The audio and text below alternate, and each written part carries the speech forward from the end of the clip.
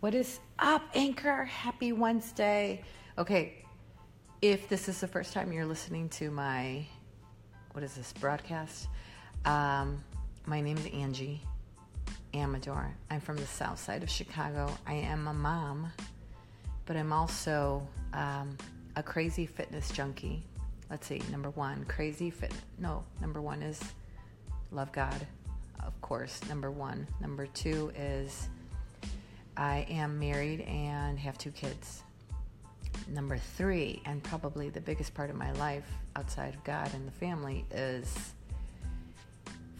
fitness. Like literally the big F.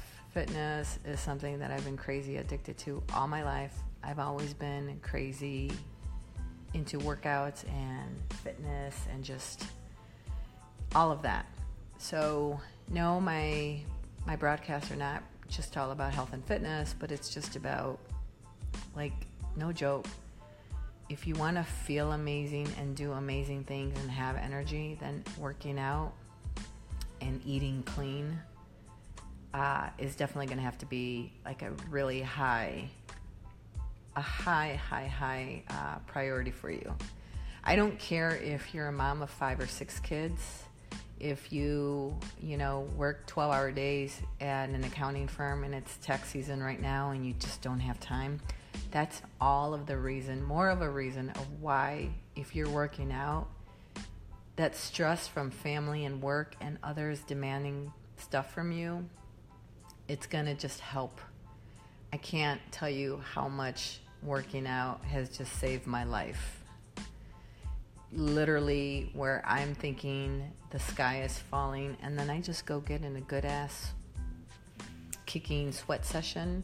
And that doesn't have to be at a gym. You can go in the office, close the door, and 10 minutes of intense push-ups and jumping jacks and burpees and suicide drills.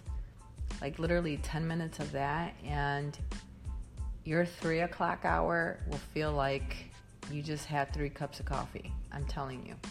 So I'd like to be able to answer any questions. So you have access to your very own personal trainer / me, aka me. So what is your question? What is the question that you would ask a trainer at that fancy gym that you've gone to?